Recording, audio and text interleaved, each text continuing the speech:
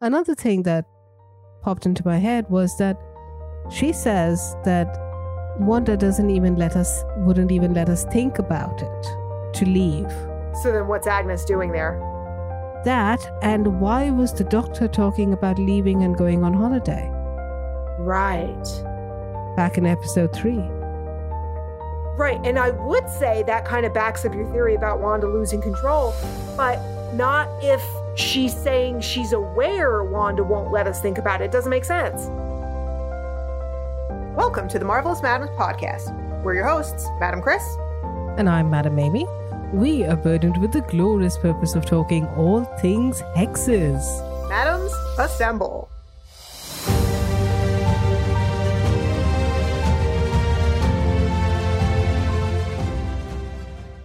I am very angry this morning.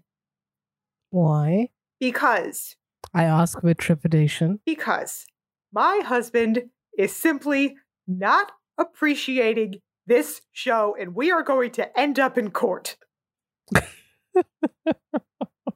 Divorce on grounds of WandaVision? This jackass, we watched the episode together yesterday. We finish it, and I look at him, I said, well, what do you think? And he looks at me and goes, what?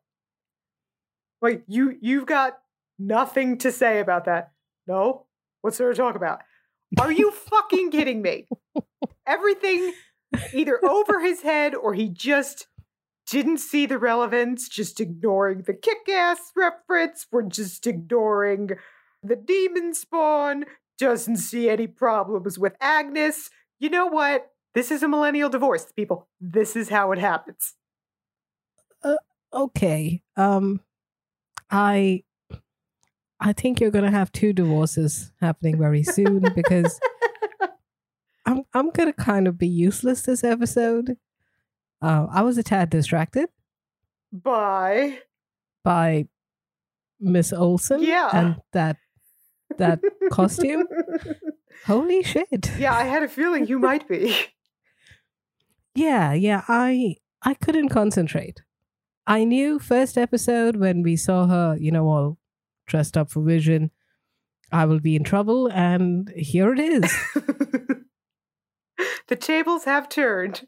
Yes, indeed. She is fucking gorgeous. Like the previous episodes, this one starts with a recap. Did you notice anything? Yeah, everything's the same. No discrepancies. Why? This recap felt more like a recap for us. As the audience, as a normal recap. Why now? They're killing me. I don't know. Only Marvel could do this. Only Marvel could do something in a perfectly normal way that's perfectly logical and makes total sense, and having us wondering why. That's what they've done to our brains. Yes, and I'm afraid of what comes after. Yeah. Mm-hmm. Yeah, I'm pretty afraid by the end of this ep. Yep. Yeah. Afraid and excited. And actually, I'm quite pissed off. Why is that? Because the episodes are so damn short. This one flew by. Yeah. It's like before you knew it, the fucking Please Stand By shows up. Yeah, I felt like I blinked and it was over. Yeah. It's like we are starving and Marvel is just giving us few crumbs. And then we have to wait another week. As if we're stranded on a desert island waiting for food? Yes, and the magic is killing us. So after the recap, we get... Oh, what if it's us? What if the ad is us? Like, people have been a bit lost about this particular ad. What if it's about us? We are dying and we want more of the MCU magic. I can't even go there. That's not what I actually think, but it would be fun. So after this head-scratching recap, we get a series of opening titles that had me bouncing on my couch with glee. Everything from the font to the motion. This was a replica of Malcolm in the Middle, and it is amazing. Yeah, it was a good intro. And did you listen to the theme song closely? I did to a certain extent, yes. And even the previous one, there's a lot of double meaning in these intros. Uh-huh. Yeah, talking about the illusion and let's keep it going. No way of knowing who's coming by to play. Why, writers? Why do you do this to us? Yeah, speaking of no idea who's coming to play, it was a bit weird to see Pietro in the intro. Yeah, that's the thing, because it said starring Pietro Maximoff as himself. It didn't say anything like, and guest starring. Right. And that's important because he describes himself later on in the episode as a holiday cameo.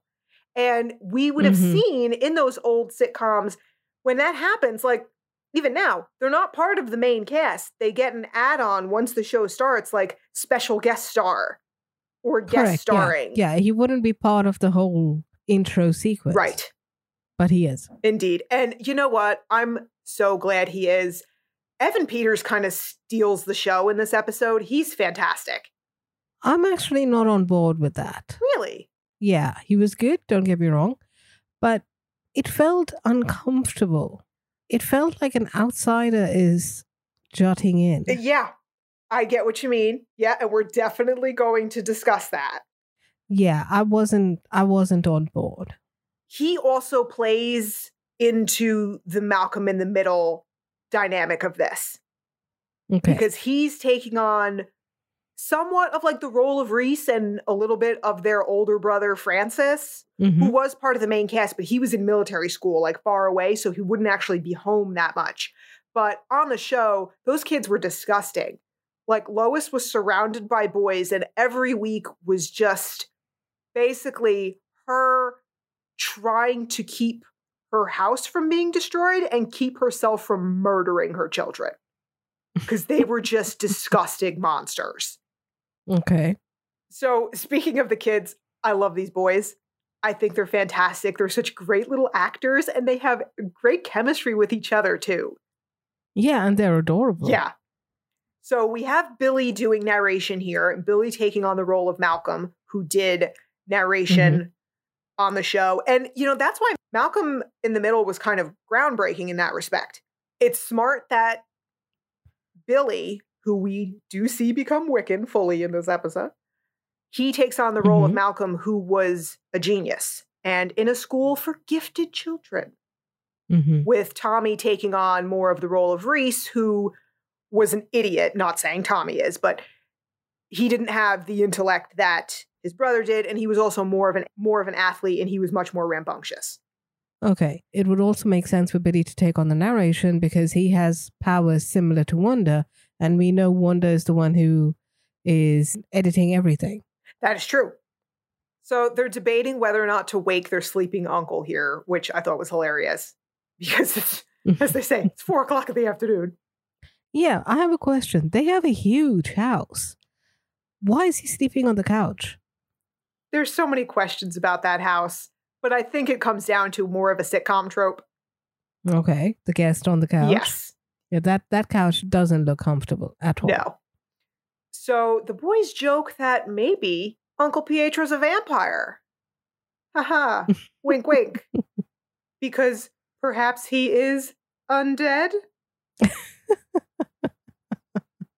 Or was it just kids being kids? Well, I think there is evidence to show that he is possibly undead. And if he is, does that mean Pietro is stealing the life force of someone else in order to continue his existence? Evidence how? He's here, and he should be dead. Hence, undead. I thought I made that fairly clear. And then shouldn't Vision also be a vampire? Well, that's what I'm saying. Not actual vampires. They're not fucking Dracula, but they're walking around. I know that. They're walking around when they shouldn't be. Yeah, so by that definition, then Vision is also... Yeah, like an energy vampire rather than a traditional one. I guess one of the reasons I love Evan Peters on this episode is because he's so genuinely good with these kids. Like, I could feel it thinking, oh man, they must have had so much fun with him on this set. Yeah, they had good chemistry, and he seemed like he was genuinely having fun with them. And that is because, as Billy tells us, he is a man-child. Yeah, he certainly seems like it. Yes. Now, here's a question for you. Mm-hmm. The fact that Pietro is using his super speed, is this an indication that he is 100% definitely Pietro Maximoff? No, because X-Men Quicksilver also had super speed. Right, but that's my point. He's still Pietro Maximoff. No, I'm wondering about... Oh. You see what I'm saying? I see. Okay. Because here's the thing.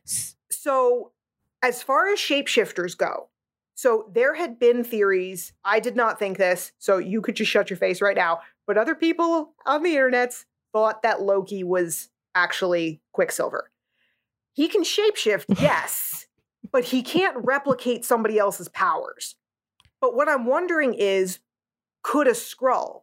Because we were told in Captain Marvel that Skrulls replicate right down to the DNA. And, it's his genetic mutation that allows him to have power. So could he still technically be a Skrull? Okay, a couple of things. One, if it is Loki, a shapeshifter who is pretending to be Pietro, or any other shapeshifter for that matter, we do know that Loki has the ability to fuck with minds. So he can make it seem like he's going faster than he is. I never thought I would be the one to have to reel you back in on a Loki theory. But that's pushing. Yeah, I was a bit conflicted about saying that. That's pushing it. And that's coming from me. Yeah, I know. Secondly, later on in the episode, we have Pietro and Tommy going around doing ridiculous stuff, taking candy and all of that. I noticed that Herb was saying what they were doing, and we were seeing it happen after. Yes! Shouldn't it be the other way around? Oh my God. Okay, I noticed that too. And I thought it was nothing. I told myself it was nothing, figuring that it was happening elsewhere first. Like he was so fast, he was going to different streets, and that Herb was on the walkie-talkie with somebody on a different street. Mm-hmm. And he was hearing it, from that other guy first, and then it was happening for him. But I don't know if there were active trick-or-treaters on other streets. Exactly. We do see what's happening on the outskirts. I hate you. Why do you do this to me? Why? Krista, we need to keep this to a 2-hour recording session because the last one almost killed us. And then you give me this shit. God damn it. Just because I say we need to keep things under 2 hours so that I don't die doesn't mean that I can't come up with theories. Although I am more than happy to just ogle Elizabeth Olsen in this episode. That's fine by me. Yeah, as far as Herb goes, though, that's...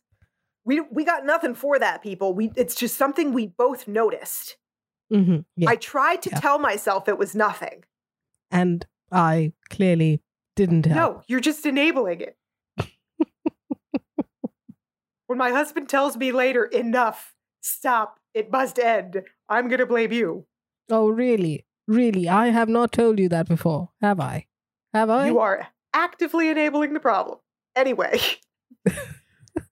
So the boys are playing with their uncle, and things are getting a little out of hand when Mom comes down the stairs, and this was such a perfect line from, I could picture Lois saying this line, she even may have on Malcolm in the Middle. Somebody better be bleeding, broken, or on fire.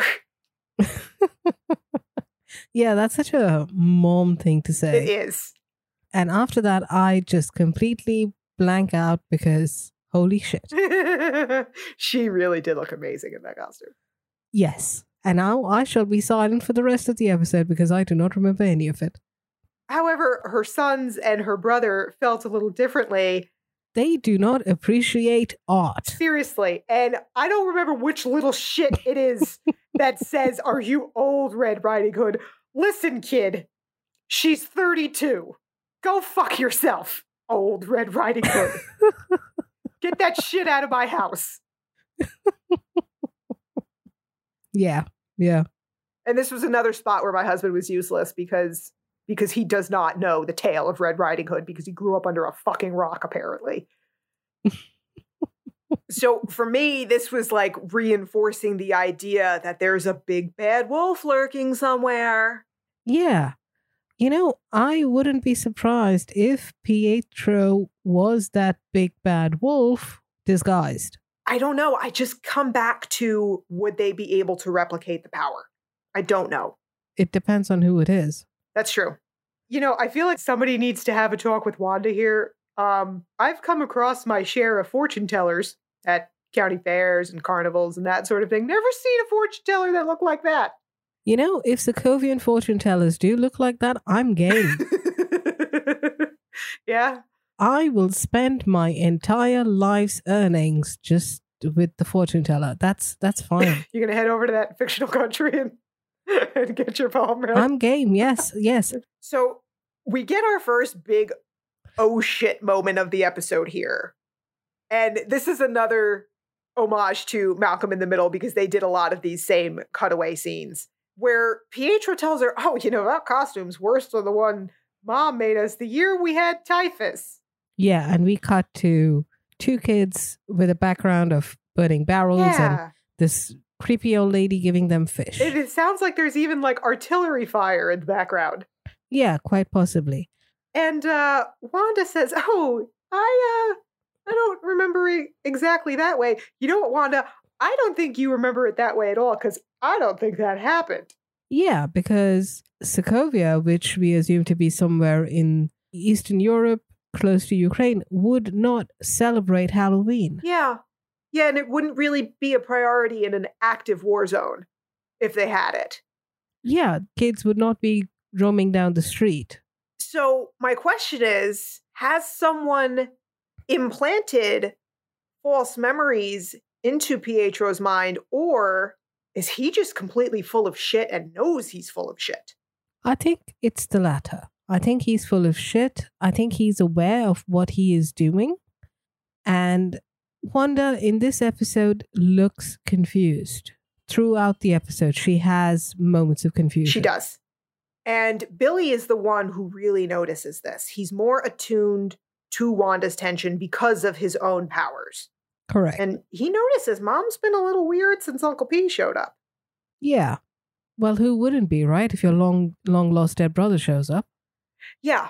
And I also need to applaud here the prop and costume department once again for the circa 1998 puka shell necklace that Mr. Peters is sporting in this episode. Well done. Yeah, that was good. I like that. So then we get our first glimpse of Vision. Yes. And all I have to say is I feel so bad for Paul Bettany. This is so perfect because Bryan Cranston always looked like an idiot on Malcolm in the Middle. It's one of the reasons I love him. He was never afraid to do anything.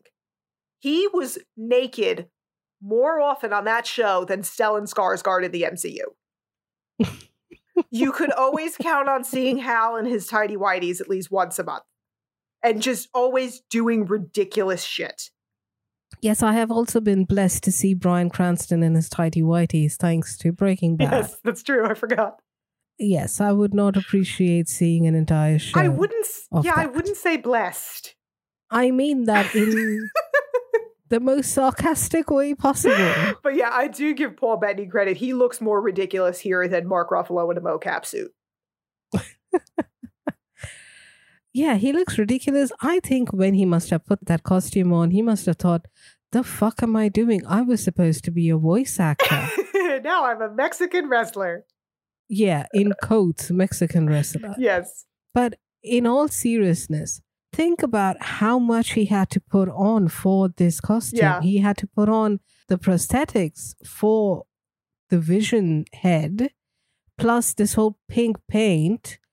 And anyways, he always has to spend so much time in that pink paint. And it looks like he's been padded in the chest. I don't know. It's hard to tell at this point. Yeah, he looked like he was padded out. Unless he's been only working out his chest and nothing else. To be fair, he's not as skinny currently as he used to be, so I don't know. Yeah, no, it looked like it was padded. Maybe. It felt like a really thin pillow had been strapped to his chest. Possibly.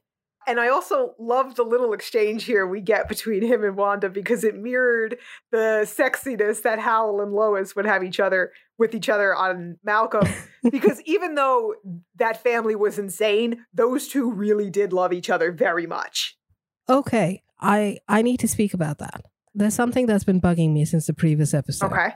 So before we get to that, a quick thing.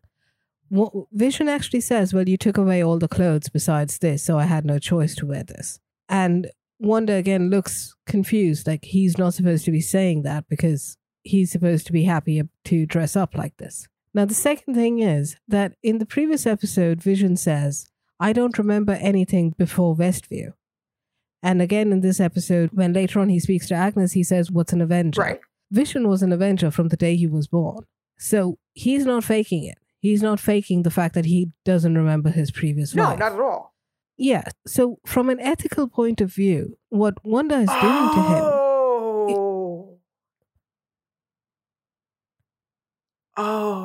It's wrong. It's creepy. We know that Vision and Wanda loved each other. And Vision was in love with Wanda. But he doesn't remember that. She's essentially made him love her. And anything and everything that has happened with them physically, emotionally, it's rape. God damn it. Why do you have to keep being right? You know what? Go with the boys with their old Riding Hood. Get this shit out of my house. No. Man. Mm-hmm. Can't deny it. Yeah. I can no longer enjoy this moment. Yeah. Keeping aside everything about what she's doing with all the other people in the town, even if it was just the two of them in Westview and everything else was just an illusion, this is still very, very wrong. I hadn't gone there, but yep, you're right. You're right. It was bugging me from the previous episode. And that just colors everything now from this point on. For me, at least. Not only from this point on, from everything that we've seen. Yeah, it taints their whole relationship. Yeah. I mean, we were joking about necromancy and things like that, but this is worse than that. Yeah. It seems like Vision is teasing her when they have this little exchange, but it's the next portion that it's amazing. They still manage to do this Malcolm homage, but they keep it within the bounds of this tension that's been building. Yeah, true. On Malcolm in the Middle, Lois ruled that house with an iron fist. Mm-hmm. The boys were afraid of her. Hal was afraid of her. It didn't stop them from doing things behind her back and hoping they'd get away with it, which they rarely did. But here we have Vision telling Wanda, oh, sorry, I'm not going trick-or-treating with you and the boys. I've got neighborhood watch duty. And you see her catch herself. Yeah. She was almost going to say that wasn't what you were supposed to say or do. Uh-huh. And she flips it real fast and says, oh, you didn't tell me you had plans. Correct. And the tension starts building again. Billy is feeling this, telling us, Mom and Dad, some stuff has been up here because she has less and less control of him. Yeah. That's true. And that kiss on the cheek, oh man, that could have frozen Mercury, huh? Yeah, we can definitely see the distance growing between them. Uh-huh. And I'm curious to see how that plays out later on. Oh, yeah. Now, question here. When he says to her, be good, do you think that was a warning or a request? I think it was a request because he knows he doesn't have the power to warn her, which is why he's lying and doing what he's doing. Do you think he's afraid of her? I think he's definitely afraid for her, but is he also afraid of her at this point? I think he is afraid of her, but not for himself. For everyone else. Yes. He's afraid of what she can do. Well, that's kind of why I'm wondering, is it maybe part warning because he's damn powerful himself? So how much does he think he could stop her if he wanted to? I don't think he has it in him to stop her. And again, based on what we've discussed earlier, he's a product of her at this point. True. Can you harm yourself in a way? By proxy? I think we're going to see something like that at the end of the episode, so maybe. Okay. All right, so we're going to leave the hex for the moment here because Vision smells crime. Yeah. And we pick up moments after last episode's confrontation.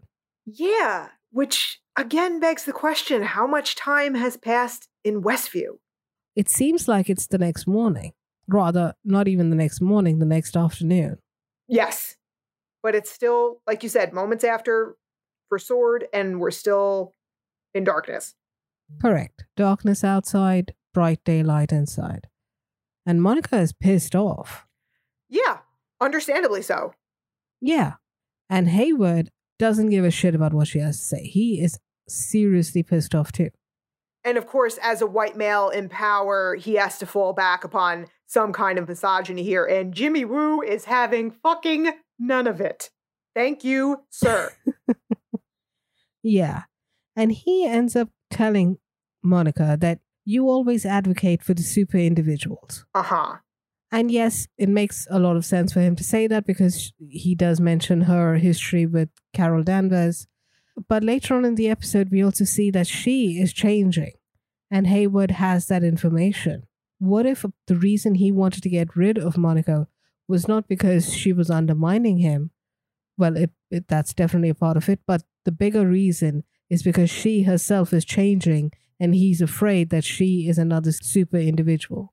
That could be. I'm not 100% sure what's going on with Monica, but I'm leaning towards the idea that she already had these powers before she went into the hex.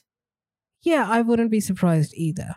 But, Hayward says some things here that made me see him in a different light.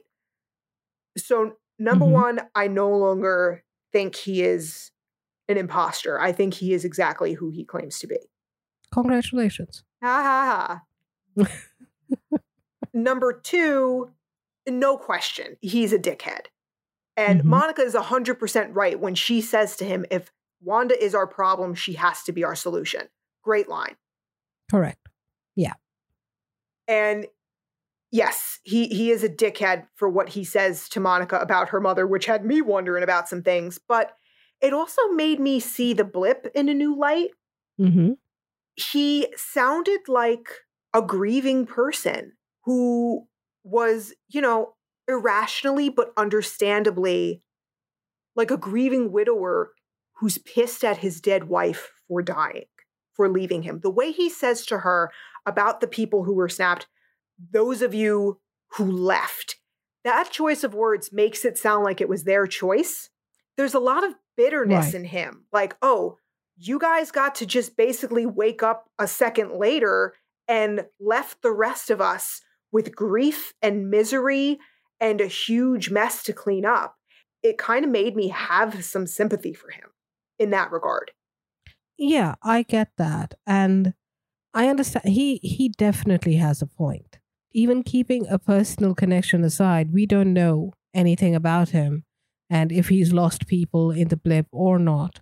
But he was the one who took charge when shit hit the fan and people disappeared and everything went haywire.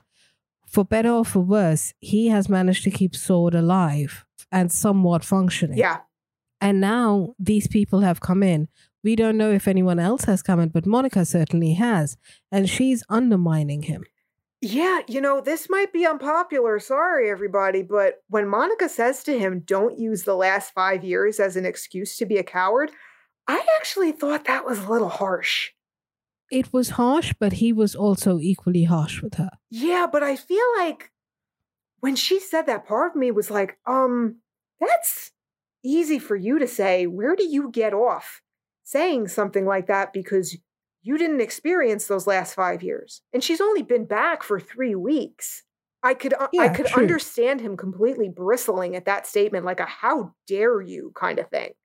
Yeah, I get him getting pissed off, but I also think that she has a point because he is overreacting. Yes. And we also don't know what his end game is. And that's the issue right there. That's what it all boils down to, is what is he hiding? Correct. And also, I'm now wondering, because he went with a low blow there about Maria. Mhm. Did Maria Rambo really die of cancer? Or did something supernatural or out of the ordinary happen to her? Because it's an interesting connection he makes between Maria dying and Monica not having the stomach for the job. And another thing that he said was, you don't know what we had to do to keep the lights on. Yeah. What did you have to do? Exactly. What kind of deal did he have to make? And was Maria collateral damage in that? Or is Maria the one who made the deal? Is part of him maybe, just maybe, protecting Monica from some unpleasant secrets about her mother? We don't know. So Hayward boots Monica, Jimmy Woo, and Darcy off his base, or at least that's the order he gives. Yeah. Sword is about as competent as General Ross and his goons were with Hulk. Yes. But I gotta say, damn, Jimmy Woo, I didn't know you had that in you. Yeah. I didn't expect him to just throw down like that. Was not at all surprised when Monica started throwing punches, but Jimmy surprised me. Yeah, and he was the one who instigated it. Indeed. But it would have been nice if they filled Darcy in on the plan ahead of time. Yeah, they didn't have a plan. Now, I just gotta say here, it has to be said, I'll just mention it. I have no theories, I have no connections, nothing. But the three of them walking around these tents, wearing these ponchos, I couldn't help it. I was thinking about the Loki trailer. You're always thinking about the Loki trailer. We saw tents and ponchos in that too. And we know it's connected somehow because they're all together in the multiverse of madness. So I don't know. That's all I'll say. So that's all I'll say. Moving on. So now we head back inside the Hex where Pietro has a question for his sis. So we head back inside the Hex, and I had a question here that Pietro is going to ask his sister later on. Where did all these kids come from? Yeah, I had the same question too. Mm-hmm. Yeah, where did they show up from? Because up until now, we never saw any kids. So I'm wondering, is this how Wanda is responding to Vision, saying at the end of the previous episode, where are all the kids? Mm-hmm. Has she created kids? Is this her way of pacifying him? Maybe. I don't know. I think they are real kids. I think those are the real children of Westview. Okay, so is it what Pietro said true? Were they all asleep all this time and now they're awake? I think so, because we're going to see a lot of people in a fugue state soon. Yeah. But in the meantime, Mom and Uncle P are taking the boys trick-or-treating, and he tells them, unleash hell, demon spawn. Yeah. Demon spawn, indeed. Now, he could just be doing a Maximus impression here, since we're in the, late 90s, early 2000s. So for anyone who hasn't seen Gladiator, hasn't seen it in a while, at the beginning of the movie, in the initial battle, Russell Crowe tells his troops, on my signal, unleash hell. Unleash hell, that's fine. It's the demon spawn that caught my attention. Yeah, it's a little of both for me, because, where does the devil live? Hell. So it's a lot. Mm-hmm. It's a lot. Mm-hmm. Okay. Yeah, there is something over here. It could be a throwaway line. It could be something specifically to get us fans all in a tizzy as a red herring. Well done, writers. Well done. So then Wanda asks Pietro about a memory from the orphanage. And I think he's absolutely right here. She's 100% testing him. Yeah, absolutely. But he does not reply back. He doesn't give her an answer. He distracts. He deflects. He always does. Yes. So they're talking about it, acknowledging the fact that he looks different. Mm-hmm. And now we see he is 100% claiming to be the MCU Quicksilver. Yes. And says he doesn't know why he looks different. Right. And he doesn't seem to be uncomfortable about that. No. And he's also definitely telling her it's her fault he looks different. He's blaming, throughout this entire episode, he blames the entire thing on her. Correct. He makes it seem like she's the one who is doing everything. And as per what we've seen so far, it seems like that. I was so convinced at the end of the last episode that some big bad sent him into Westview. Mm-hmm. Mm-hmm. And now I just don't know, because he makes the point here saying to her, oh, I probably look different because you don't want to be reminded of a terrible past. But then why bring him at all? Why bring him at all? Why Vision be Vision? Right. Why can't Vision just be a normal human? It doesn't make sense. Mm-hmm. And when he tells the boys, oh, let's go have a kick-ass time, and Wanda says, kick-ass, I was yelling at the TV outright, banging the couch. My laptop fell off my lap. Are you fucking kidding me? What's the big deal? Kick ass. Starring Aaron Taylor Johnson and Evan Peters. Yeah, it's a nice way for them to bring that in, to comment on it. It's funny. No, it's a way. It's funny. It's a way to rub salt into our open, gaping wounds and continue our misery, because they know what they're doing to us. So then Wanda sees her buddy Herb. Mm-hmm. And it seems like Herb is having a conversation with someone on his walkie-talkie. Yeah, with whom? I don't know. So we don't really see anybody else in this episode besides the family, Herb and Agnes. We don't see Phil or Norm or Dottie. I don't know who he's talking to here. Yeah, but he also, if you notice, it's a split-second thing. While he's on the walkie-talkie, it almost seems like he's going from his normal self to his customer service self. As if he's being directed or choreographed by someone else, even. Yeah, he's putting on an act. And he does the same thing with Wanda. We see him at first talking to her like a normal neighbor.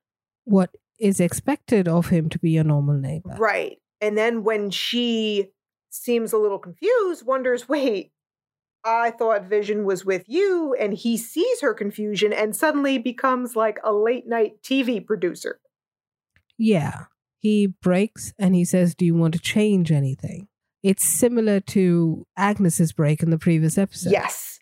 And my question is, I've realized this now. Why are they asking her if she wants something changed? If she's the one controlling it, she's the one redecorating all the time, doing whatever she wants, why wouldn't she just do it? Why are they even asking her? Yeah, it's seeming like she is losing control gradually. And the people closest to her are breaking away more. Well, it's safe to say she can't control Vision fully. She can't control the boys at all. And she can't. Yeah. She can't control Pietro at all either. Correct. Which I found very interesting. Yeah, there is something in common between all of them. And it's something we have discussed before, obviously without Pietro, but now we include him into that. Which is? Vision was resurrected by Mephisto. The kids are a fragment of his soul. And Pietro, again, has been resurrected by Mephisto. Mephisto is the one who's controlling all of them, or rather giving them free will and not letting Wanda control them. But the stickler is, then why is it Evan Peters and not Aaron Taylor Johnson? I don't know. Yeah, that's the problem with that theory. Why? Because he could have pulled Evan Peters from the other universe and brought him in over here and scrubbed his memories and implanted MCU Pietro's memories into him while still fucking around a little bit. Because again, with Vision, he has no memories of his previous life. There are some other issues with that, though, that we're going to get to at the end. Okay. So we leave Wanda and Herb and we head over to Vision. And I love the music that's playing throughout much of this episode. It's the Malcolm in the Middle background music. It's great. Mm-hmm. And here we get a woman who you have been dying to see for like months now, ever since the first trailer came out. Yes. if you guys haven't seen the trailers, in practically every trailer, we see this woman putting on the Halloween decorations. And we always see this one tear rolling down her eye. We've seen shots of this particular episode a lot, in a lot of the trailers. So I thought this episode is going to be the big episode where we'll get some answers. And who the fuck is that woman? You silly. Well, it was a big episode for me for very different reasons, but that's besides the point. And I don't know about you, but watching this woman over and over again hanging these decorations and her husband presumably behind her putting the pumpkin up and down, I was in pain just watching these people. Yeah. When and if this thing breaks, the both of them are going to be in the hospital. Yeah. That is... I hope there's a chiropractor in Westview for their sake. Maybe Agnes is the chiropractor. She was probably crying seeing everyone in such fixed positions, knowing that she's going to have a hell of a time later. Oh, if only it were that simple. That'd be nice. And I have met a chiropractor or two who could be classified as witch doctors, so it's not entirely out of the realm of possibility. But I think it's safe to say here with this woman, your idea of Wanda possibly losing some control, this supports that, because I think what we're seeing here is a woman who is trapped, who's aware that she's trapped. Yeah, and in a way kind of sort of validated my Sims theory that I gave last episode. Yes. Which I thought was totally bonkers, but okay. No, I think it's very prevalent. So as we move away from the center, or rather where Wanda is, it seems like that she has less control and she's just sort of put people in this fugue state. It's almost like mannequins. Yeah, I think that's safe to say. So Vision is looking upon all of this in horror. And then we cut away. I got nothing with this commercial. I have no idea what's going on.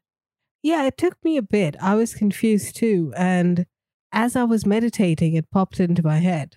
Tell me you got something. Well, kind of. I don't know if it makes sense, but the boy who is hungry and starving on this island is Wanda, and the shark is Mephisto. So later on in the episode, we see that Wanda tells Pietro that she doesn't know how this whole thing started, and all she remembers is being alone and just nothingness around her. This boy in this ad is on a deserted island. There's nothing around him, and he says he's hungry. And the shark shows up, tells him, "Yo, magic, blah, blah, blah," and gives him this little cup of yogurt. And this boy is so obsessed with opening this lid that he ends up dying because he's unable to open it, while there's a crab walking around him all along. So it's like Mephisto has given Wanda this cup of yogurt, this Westview. She's so intent and obsessed with keeping everything under control because she wants her perfect life that she is not realizing that her life force or her magic is being sucked out of her. I'll go along with that. It seems as reasonable as anything else. Right. Either that or she is losing herself. She's metaphorically dying because of all the terrible stuff that she's doing to these people. That could be too. And in general, the commercial works because one, Survivor was a huge show at the time, and Castaway was also a really popular movie. Mm-hmm. Speaking of movies, after the commercial, we come back to Wanda and Pietro just kind of walking through town here, and we see the movie theater in the background is playing two movies. Yes. The Incredibles and The Parent Trap. Now, Krista. Go ahead. When I mentioned The Parent Trap when we were discussing Daredevil, you shat on me because of how irrelevant it is. Well, here you go. That was about Daredevil. Fuck you. And I do not even remember what the reference was. I was just teasing you because you finally made a movie reference. One, rude, and two... Wait. You're not going to give me a how rude? See, this is why I do these things. This is why I mock you. Oh, Because okay, we just okay. had a Full House episode and you miss a how rude. 1, how rude. Too late. And 2, ha ha. Well, I have a question, though, about The Parent Trap. So obviously The Incredibles, yeah, haha, family of superheroes. We get it. But with The Parent Trap, so that is a movie about twins who trade places in an attempt to get their divorced parents back together. But I'm not sure what relevance it has here because we got a few things going on. We've got 2 sets of twins, but we also have a dude whose baby replaced himself. But how is that possible when he was dead? And furthermore, so these movies came out 8 years apart. The Parent Trap came out in 1996. Incredibles came out in 2004. Wanda's controlling all this, right? So it stands to reason that Wanda created the marquee outside of this movie theater. Right. What does that mean? It means she doesn't know when exactly something was released, which is fair. No, that's not what I mean. Why those 2 movies? Okay. Why The Parent Trap? I get The Incredibles. Her family is a family of superheroes. But why The Parent Trap? And the fact that this is a movie theater, is this telling us that Wanda wants people to watch these movies? Does she want the people of Westview to see these? And if so, why? Okay. 1, I don't think the movie theater is real. I don't think if you go in that there is actually a movie theater there playing these movies. Does Wanda know that? I don't know. Because that would be crazy. Yeah, crazy has no place on this show. Yeah, but there is a limit to the human mind, I think. But who the fuck knows? I'm certainly reaching the limits of my mind. But 2, The Parent Trap, it could be a nod to the fact that the people over here are trapped. And up until now, we don't see any kids. The kids, like if Pietro said, that they're all asleep. Now they're awake and they know that they, along with their parents, are trapped. I am reaching. I know. Yeah, the kids in the movie weren't trapped. They were setting a trap. Yes, but it's a play on words. I don't know. I'm inclined to think it's more about the movie itself since there's twins involved.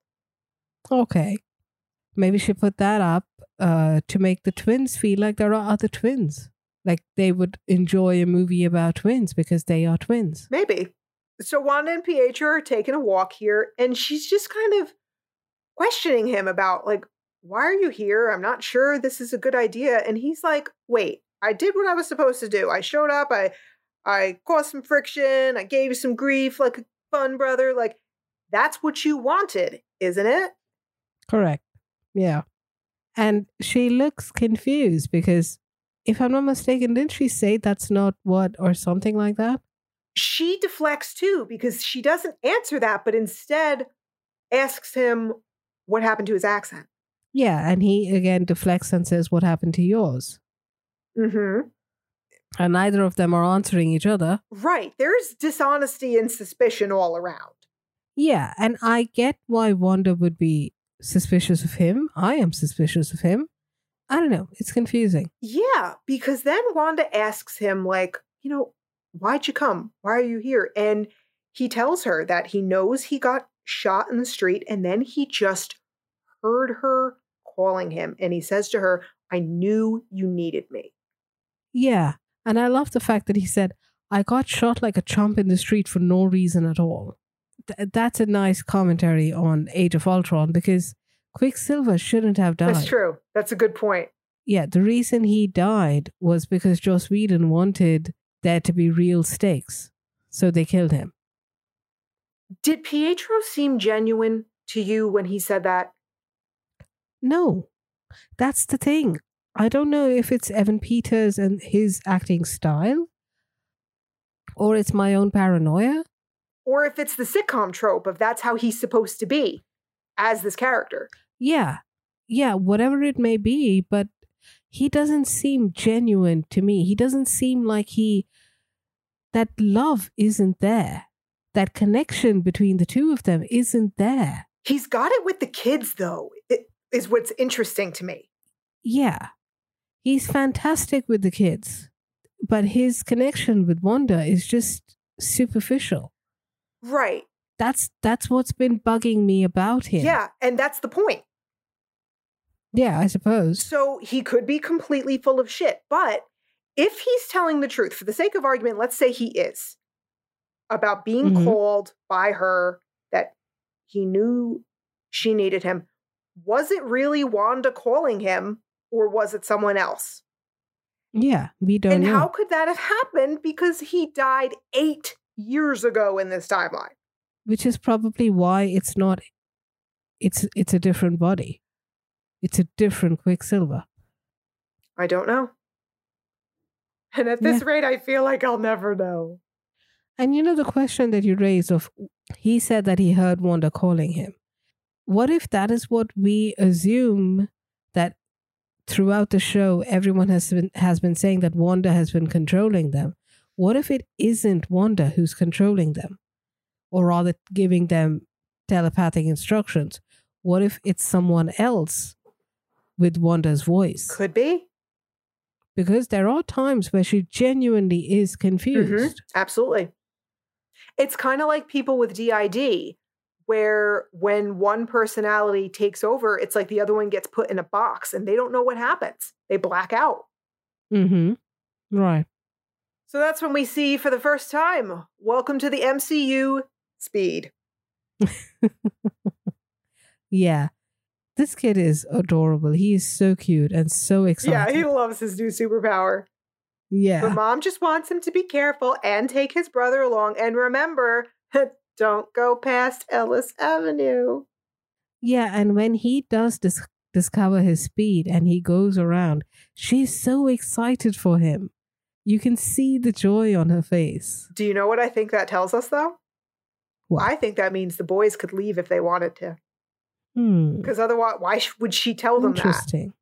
Well, any parent would tell them, don't go beyond the next point, so that they're safe. They're within the safe zone, which has a whole different meaning in this episode. Exactly. Or rather this show. And they make it a point later on with Agnes to show that the boundary for the Hex is right at Ellis Avenue. Yes. I think she knows they could leave if they wanted to, that she can't control them. Maybe. Her mom power is the only power she has over them. Which is powerful in its own right, don't get me wrong. Yeah, true. All right, so we leave the Hex for a bit. We head back to the Three Musketeers. Yes. And Darcy says something interesting here. When they see, Pietro's back in town, Darcy says he brought the wrong face. Funny, yes, always. But did that strike you? It didn't, because I was a bit incensed after a few minutes later.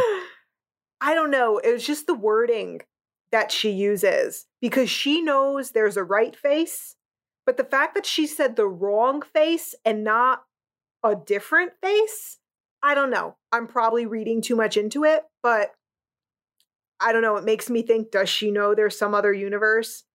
As an astrophysicist, does she know something we don't know? Maybe, but I agree with her that it's the wrong face. Yeah. I'll tell you what I don't agree with. Unfortunately, sorry, Darcy's hacking ability here. I just can't. Yeah. That is what got me pissed off. An astrophysicist does not equal hacker. No. And in not even a minute, she manages to get through Sword's firewalls right to the director's personal files. Bull fucking it's shit. like 3.5 seconds. Don't give her that much time. A minute, my ass. It was 5 seconds max. Yeah, complete and utter bullshit. Yeah, but I was like, all right, you know what, guys? I'll let this one go. You've earned it. No, they have not. Even Tony Stark took longer to get into his own suit that he built from the ground up. Look, we've got shit to do, and it's already nighttime. We've got to make things happen, okay? Bull fucking shit. So in Hayward's system, Darcy realizes that he is somehow tracking Vision through Westview, that he can track these residents. Yeah. So they say that the reason they're able to track Vision is because of the decay signature from vibranium. vibranium is a stable element. There shouldn't be a decay signature. He's not fucking plutonium. I'll take your word for it. Yeah. So now we head back to Vision, and noticeably that Malcolm music stops when Vision realizes what is happening to these people. And then the reality music kicks in. The musical cues are so well done in this episode. Yeah, true. And not only that, he notices that, of course, everyone is frozen. Earlier on, while he was passing through, we see that people were moving in the same thing. They're repeating the same action over and over again. But now that he's gone further out towards the border, people are just frozen. Yeah. And there are leaves on the street. It looks deserted and the light is flickering. It looks like he's in the middle of nowhere. He's in a haunted area. Those streetlights, why are they flickering then where Vision is? You're saying on the outskirts of it. But then when we go see Agnes, those streetlights are fine. Why is one set of streetlights flickering and the set of streetlights near Agnes is fine? I don't know.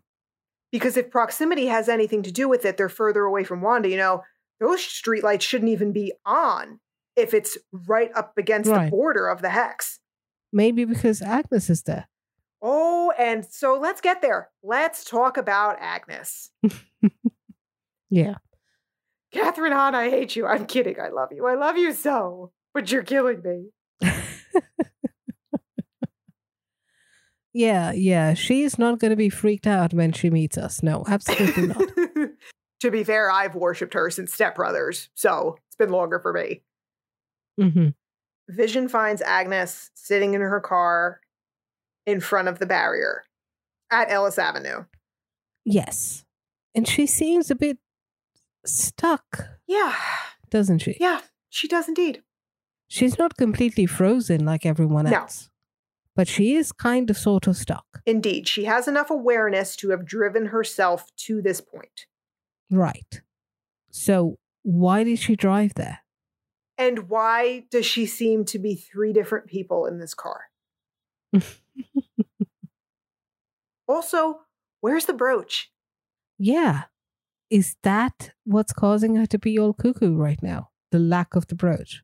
Or is it all an act for Vision? Could be.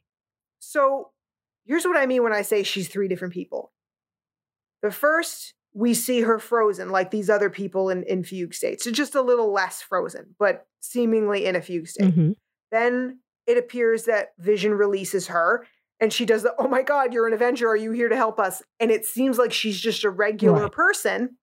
But then when she says, all is lost, and starts cackling like a fucking maniac, that's a third person entirely that we have not seen. It's possible that that's just her way of coping. A normal person. No one talks like that. No one says all is lost in a serious way. Unless maybe you're a witch who was born in the Middle Ages. I don't know. Yeah, we don't know. But that laugh was interesting. Yeah, and when she does come out of it, when Vision seemingly releases her, she grabs at her chest. And I'm wondering if she's genuine. Is that more than, oh my God, am I dead? Is that, oh my God, where's my brooch? Could be. Either or, yeah. And then we have the whole can of worms of dead, dead, dead. Yeah. It's almost like she's glitching. Yeah, it reminded me a lot of Stop It. The Stop It makes a lot more sense now. Yeah, I just don't know. And she tells Vision no one leaves. Wanda won't let us. Wait a second. There we go. Fuck. She should not know Wanda's name as a regular person. Norm didn't. No, Norm didn't say it. He didn't say it. We don't know if he didn't know. True, but yeah, Agnes should not know Wanda's name. She knows Wanda. She has had interactions with her. The regular person, though, shouldn't know Wanda's name, and that's who she seemingly is in the moment. Right, because she didn't know who Vision was. Uh-huh. But she hasn't seen Vision without his skin face before that. No, she recognizes him as an Avenger. She's like, oh, it's you. Yes. Yes, but she doesn't know that he is Wanda's husband. Right. God. Because she hasn't seen him without his skin face before. Right. As Agnes, the neighbor. I'm just realizing this is the first episode we don't see Paul Bettany at all. We only see Vision. Correct. Yeah, I just have no idea what to make of Agnes here. Another thing that popped into my head was that she says that Wanda wouldn't even let us think about it to leave. So then what's Agnes doing there? That, and why was the doctor talking about leaving and going on holiday? Right. Back in episode 3. Right. And I would say that kind of backs up your theory about Wanda losing control, but not if she's saying she's aware Wanda won't let us think about it. It doesn't make sense. Right. So they are aware of what's going on while they're being controlled. That seems like a safe conclusion to make, because that's the same thing that happened with Norm. And the pain must come from trying to fight it. Yeah, it's almost like they're trapped in their own minds and they have no control over their own body, and they're being inundated with all these feelings that Wanda is feeling, which is why Monica says she knows how Wanda feels. Oh, we'll get to that.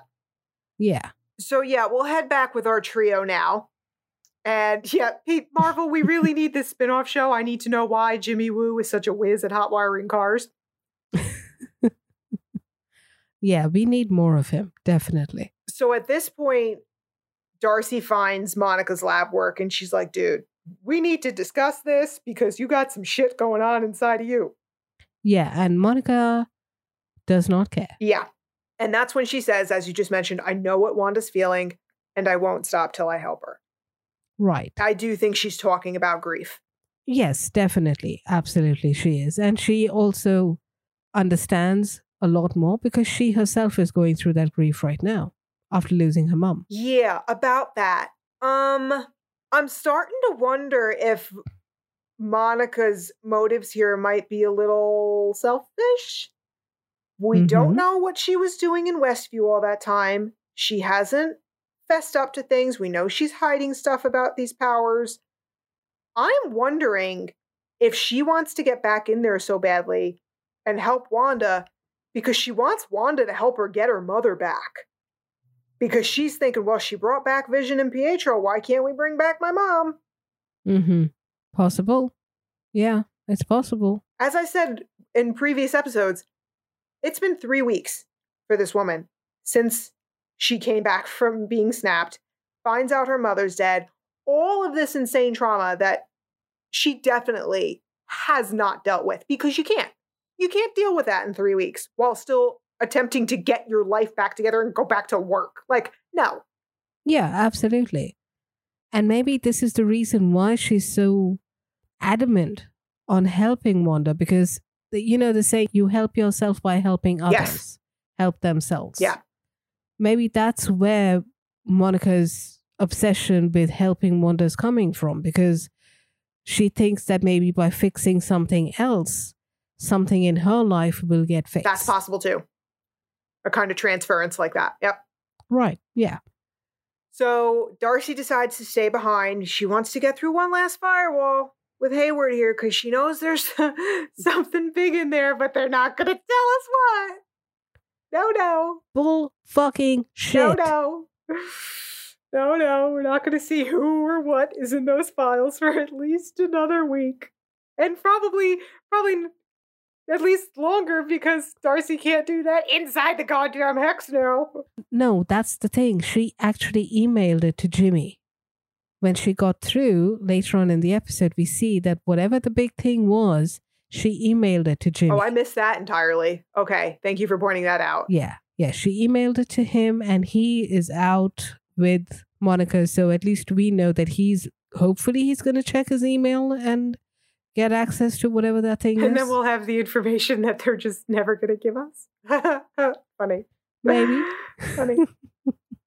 So good on her to actually send a backup to someone else. Yes.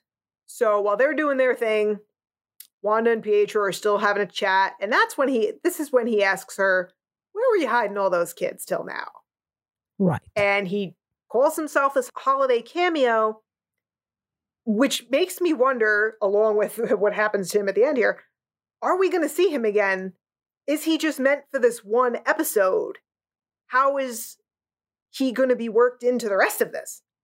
I wish I had answers, but no, I don't. And then he just goes for it. Totally acknowledges what Wanda's doing and creepily supports her in it. Yeah. Yeah, this is the thing that got me very uncomfortable about him. In a way, he is kind of egging her on to do more, to do. It's like the devil on the shoulder. Oh my God, yes, he's actually impressed. What if he was sent in here by a completely different entity and he genuinely does want to know how she did this? Oh, I'm thinking about Hydra. But how would he have come in? I don't know, but it seems like it's all leading up to this question, the how did you actually do this question? Yes, and so far, anytime she's been asked that, her answer has always been the same. I don't know how it started. And I believe her. Yeah, me too. And here we get another, oh shit. Because as she's telling Pietro about the feeling of nothingness and just absolute nothing, she looks up and sees him dead, just like Vision. Yeah. And this... Yeah, and this makes me think that she is being controlled too. If she thinks too much about her own life or starts questioning things, she starts seeing reality and the ugly reality. The problem is, if she were really seeing reality, she would have seen Aaron Taylor Johnson, not Evan Peters. Yeah, she's seeing ugly reality. She's not seeing reality as is. It's a nightmare haunting her if she thinks too much about her life. It's kind of ironic, isn't it? Considering what she did to the Avengers in Age of Ultron. Yeah. And he even references that. Pietro does. Correct, yeah. Yeah, he does. So now we're going to go back and forth. We're basically like a cat at the end of this episode here. Inside or outside? Inside or outside? So... Yeah, and in this case... Vision is the one who's being shredded. Oh, yeah. So Darcy finds a secret weapons program in Hayward's files called Cataract. Haha, cute name. So cataracts, of course, have to do with one's eyesight. Yeah. And the fact that we know that Hayward has been tracking Vision, not Wanda, makes it seem like this whole operation that he has going is not about Wanda. It's about Vision. And that really makes me wonder what Hayward was doing in that week between Wanda stealing Vision's body and the anomaly appearing in Westview. I think he was desperately searching for him because I don't remember which episode it was, but I do remember discussing this theory with you that what if Hayward isn't interested in Wanda, he's interested in Vision, because they were dissecting his body and they want to use him. It makes sense. Right. And probably that is the reason why he's so gung-ho on antagonizing her, just going in guns blazing and killing her so that he can get the body back. He doesn't give a shit about anything else or anyone else. But then Hayward himself says something interesting, I think. Mm-hmm. So Vision makes the decision that he is going to get himself through this barrier. Great musical cue again here. Yeah. And this was rough to watch. Vision desperately... Yeah, he's really struggling. Yeah. And Hayward says he really does want out, doesn't he? Yeah. As if he didn't think that before. He could have been thinking that what he's seeing on the sitcom is scripted. True. But I'm also wondering, again, what was he doing in that week between? What information had he gathered? Did he have reason to think Vision was complicit? or part of the problem. I want to know what Hayward was doing. Yeah, me too. And also, it could also go for surprise, that he's surprised because he might assume, and we can see it happening, that Vision will not be able to live outside of the hex. Could be. So he may be surprised that Vision's self-preservation is not kicking in. True. And Darcy is absolutely horrified by what she's saying. Yeah. And I find it interesting that Hayward does not help him. What would he have done? Pulled him out further? He would have gotten what he wanted. Tell me though, would you be willing to put your hand in that? Not put my hand in that, but certainly pull Vision's hand out. He had come out a fair distance. But he was like still, it seemed like he was still within it, but kind of like stretching it, if that makes sense. Like, yeah, he was being pulled back in like a magnet. Yeah, so I think there still could have been some danger in reaching out to him. I mean, since we're talking about self-preservation here, you know? Yeah, I agree. And Darcy gets herself handcuffed to a Jeep while trying to help Vision. Yeah. And this is when we hop back inside because, welcome to the MCU Wiccan, Billy feels his father in trouble. Yeah. How? Love? Stone? No, Wiccan hasn't gotten his powers from the stone. No, but he shares... And we don't even know if Vision actually has the stone. This is true. But I was thinking because he shares that genetic link with Wanda, who gets her powers from it. I don't know. Okay. That's all I can think of is the genetic link with Wanda. Maybe that he's just feeling that energy. I don't know, but damn, it's hard kind of watching Vision die again. Yeah. This is what, like the third time? Yeah, I think so. Yeah. But you know what? Uncle Pietro, he's fine with this because like he says to his sister, it's not like your dead husband can die twice. Yeah. And that's the thing again that pissed me off. No brother, no loving, caring brother would be so cavalier about their sister's husband dying. And how does he even know that Vision is dead? Last episode, he asked, who's the popsicle? Yep. And how does he know any of the shit that is happening? He himself died 3 years before Vision did. Yeah. What this makes me think, maybe, is that Pietro doesn't fully understand what Wanda is doing. That's what he's been trying to find out. Almost like he doesn't believe her because he's so callous, because maybe he's just thinking of this as a TV show. I don't know. Like telling her to lighten up because it's not real. Like, I don't know. But if it's not real, he does know that she's messing around with real people. Pietro, the MCU Pietro that we know, gave up his life trying to save the people in the city. Yes, he did. He would not be happy to see Wanda doing this to innocent people. He would be okay with it if she was doing it to some big bad. Yes. But not to innocent people and kids. Yep, you're right. Pietro died trying to save Clint, who was saving a kid. Mm-hmm.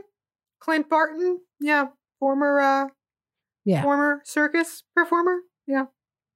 Mm-hmm. Yeah, we don't know if that is the truth in MCU canon. That's the fact in the comics. In the comics, yes. Yeah, I'm just saying because you know what, there just aren't enough theories out there right now. I thought I'd throw in one more. Yeah, so when he says that to her about her dead husband, Wanda takes that a little personally. Just blasts the shit out of him. Yeah. Now, here's what I thought is interesting. We see Billy like freaking out, telling his mother, Dad's in trouble. And this got me because these kids are excellent. Yeah, and they have really seemed like a real family. This was a visceral moment. Mm-hmm. He's not seeing what's happening from Vision's point of view. No, he's seeing what's happening outside. Right. but he's not actually seeing Vision disintegrating. Yeah. So Wanda knows what's happening here and decides quickly she has one course of action.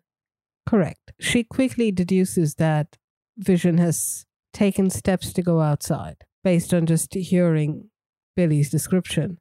And she freezes the town. Yes. And then proceeds to expand the hex outward. We don't know by how much, but certainly more than enough to encompass Vision. She takes the whole sword base in along with Darcy, takes in all the ancients, turns them into clowns, which I loved. Yeah. And other circus performers. The only people who escape are Hayward and a couple no-name characters there, Monica and Jimmy. Yes. Monica and Jimmy had a bit of a head start. Hayward was touch and go for a bit. I would have loved to have seen Hayward getting sucked in and getting turned into some town idiot. Yeah, I would have enjoyed seeing him be the Al Bundy of Westview for sure. Turn him into a downtrodden shoe salesman. Yeah, and taking in the whole sword base, making it into a circus, that was funny. Yes. Because they have been kind of like a circus in a way. Absolutely ingenious. Yeah. And that's where we leave it. Yes, and I did find it interesting that the hex grew in the 6th episode. Indeed. Mm-hmm. I was never as pissed as I was in this episode to see the police stand by. Yeah. It was just, it ended in a blink. Correct. And not only that, they showed us everything changing. A used car lot changing to another used car lot, the fucking board changing. Yep. But they didn't show us what happened to Darcy. And it's just so many cliffhangers. What happened to Darcy? Fucking bullshit. What happened to Pietro? Who is Monica's contact at the meeting? Just Pietro stood up. That's okay. He didn't die. I'm not saying he died, but his whole purpose and arc, that's up in the air. Yeah. Well, everything is up in the air now. I mean, she fucking expanded the world. It's like adding a new DLC to the game. WandaVision, coming with Circus DLC now. Yeah, at the end of this, I was like, basically just like, I give up. I threw my papers up in the air. I became a human meme. And I'm like, I don't know. I got nothing. Yeah, when I saw that please stand by thing, I was like the Jim Carrey meme. Oh, come on. Yes, my dogs are just staring at me like, Mom, whatever. We don't care. Can we just eat now? Yeah, this is like a weekly thing for them now.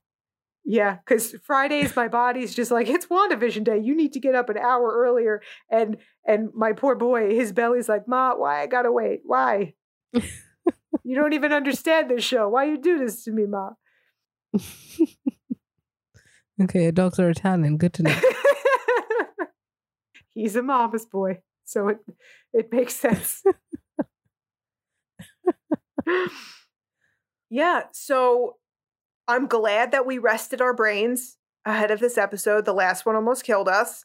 Mm-hmm. And now I do kind of just actually feel a lightness over me because I feel like the ending of this gave us all carte blanche to just say, fuck it for a week.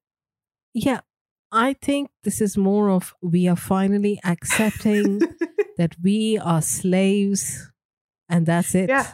We have accepted our fate. We are Marvel's Sims. We've become them. We are the show. Yes. Every week we are frozen till Friday and then we wake up. So before we sign off, we just want to mention a few people this week. The Girly Nerd. So on behalf of all fandom, thank you for the incredible article that you wrote deconstructing WandaVision in terms of all the sitcom homages. We're going to put the link to this article in our show notes, people. Please give it a read. It is so thorough, so well done, and it really will teach you things about the old-time sitcoms and the impact they had culturally. Seriously, take 5 minutes or 10. It's on the longer side. Give it a read. Dr. Dan Dunner, Nice catch finding Dormammu on one of the circus tents. It's possible he's involved somehow. Yeah. Tessa, really good call about Clark Gregg. If he showed up in Westview as his character from The New Adventures of Old Christine, I would absolutely die laughing. At JWolfH, you definitely seem to be right about Hayward just being a broken man, trying to do what he thinks is the right thing. Good call. And lastly, I had a really nice theory discussion with a great group of people this week. At Wednesday Comics, at NYC King Dr. Beast 1, at Indo D's, at Shadewing, and at Princess 88 Wit. It was really fun chatting with you guys. And we would love to keep the conversation going. So if you have any theories or feel like we've missed out on something, you can find us on Twitter or Instagram at Marvel Madams. Thanks to all you madams for joining us today. I'm Madam Chris. And I'm Madam Amy. Join us next week for episode 7 of WandaVision. Where just maybe we'll get the tiniest morsel of an answer about something. I don't trust Marvel anymore. If you enjoy listening to us, sign up on our website to get an exclusive behind-the-scenes episode. And every 2 weeks, we'll send you bonus content that we save just for our VIPs. Visit themarvelousmadams.com, where Infinity Stones are a girl's best friend.